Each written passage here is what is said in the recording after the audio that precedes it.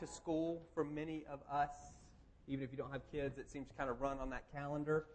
And I wanted to set a few, maybe help orient all of us in terms of worship. We've had a good number of new people coming over the last 3 to 6 months, and sometimes it's hard to know, what am I supposed to do during the singing portion of the morning, and you look around and you wonder what's acceptable and what's not acceptable, and people are going to look at you funny if you do something. So I just want to step back and give a few brief introduction on kind of what we're doing here with worship.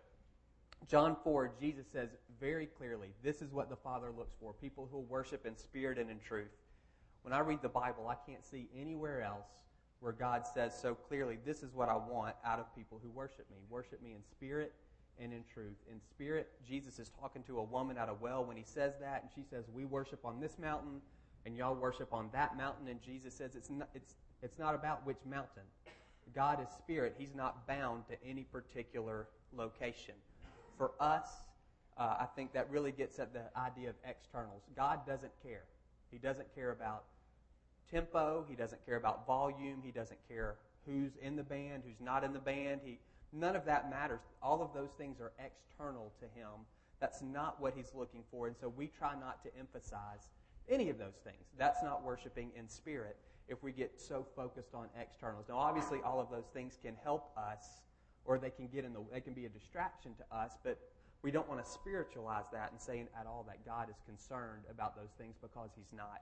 And the second thing he says is he's looking for people who worship in truth. And again, this woman, she's a Samaritan.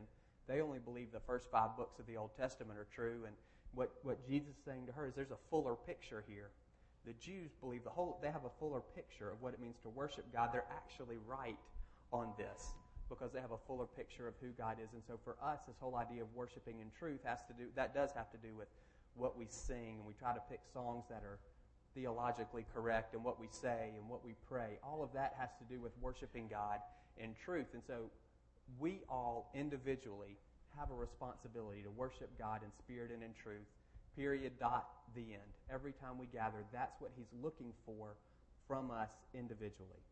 Now, the thing is, we're also in here together. And so there's a corporate element, and those things can there can tend to be a tension between the individual and the corporate, and that's what we want to try to manage as a group. What does that look like? I have a responsibility to worship God in spirit and truth, and so does Liz, and so does Melody, and so does Stuart, and so does Bill.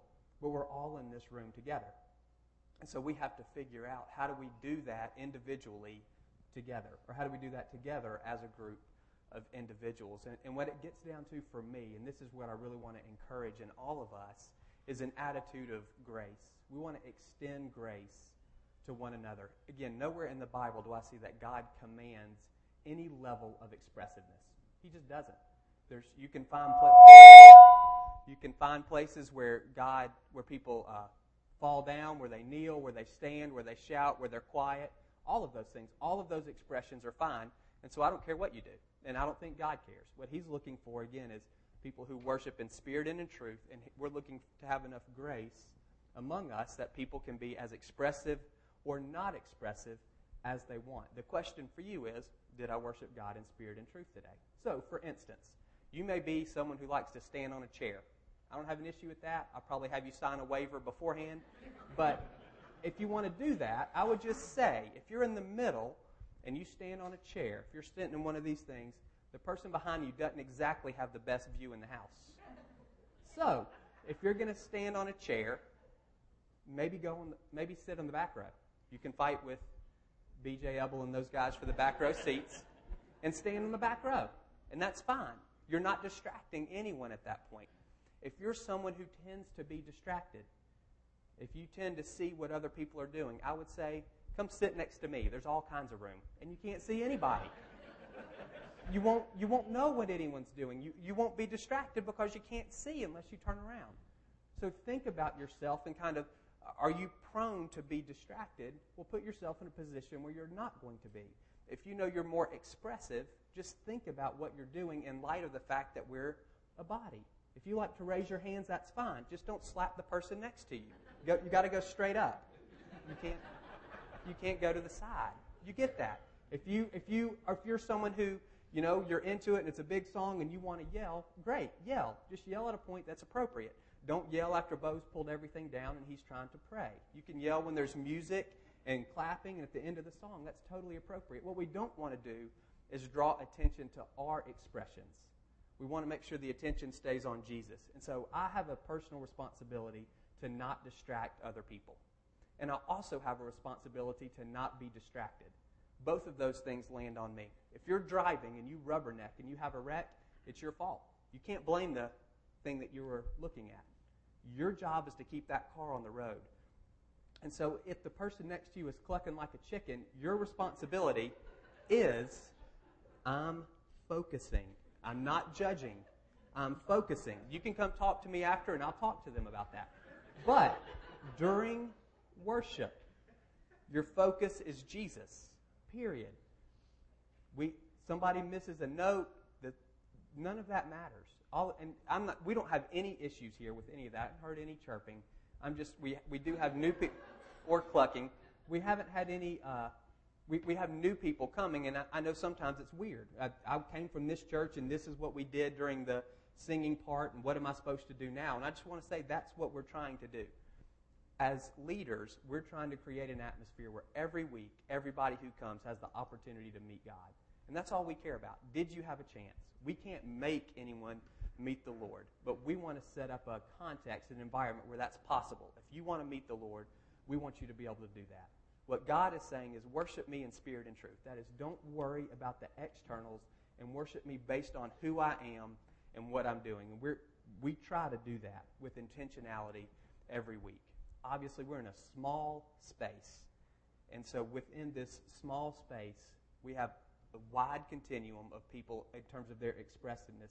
And we want you to be comfortable and free to express yourself to the Lord however you see fit, recognizing you're in a small room with other people. And so you want to extend grace to everyone. Again, if you're someone who's more quiet and you like to kind of sit and soak, that's fine. Don't judge the person who's more exuberant. If you're more exuberant, that's fine. Don't judge the person who's sitting quietly. What that does is that type of attitude is what makes God pull back. If we're judging each other instead of focusing on Him, that's when things go sideways for all of us. And again, I don't think we have an issue with that, but I know we do have a number of new people coming. I want everybody to feel comfortable during the singing portion of our morning. I want you to, again, feel at home, welcome, we're family, and know that there's grace being extended to however you feel led to express yourself to the Lord. Everybody good? Well, let's pray, and then we'll worship. You guys can stand up.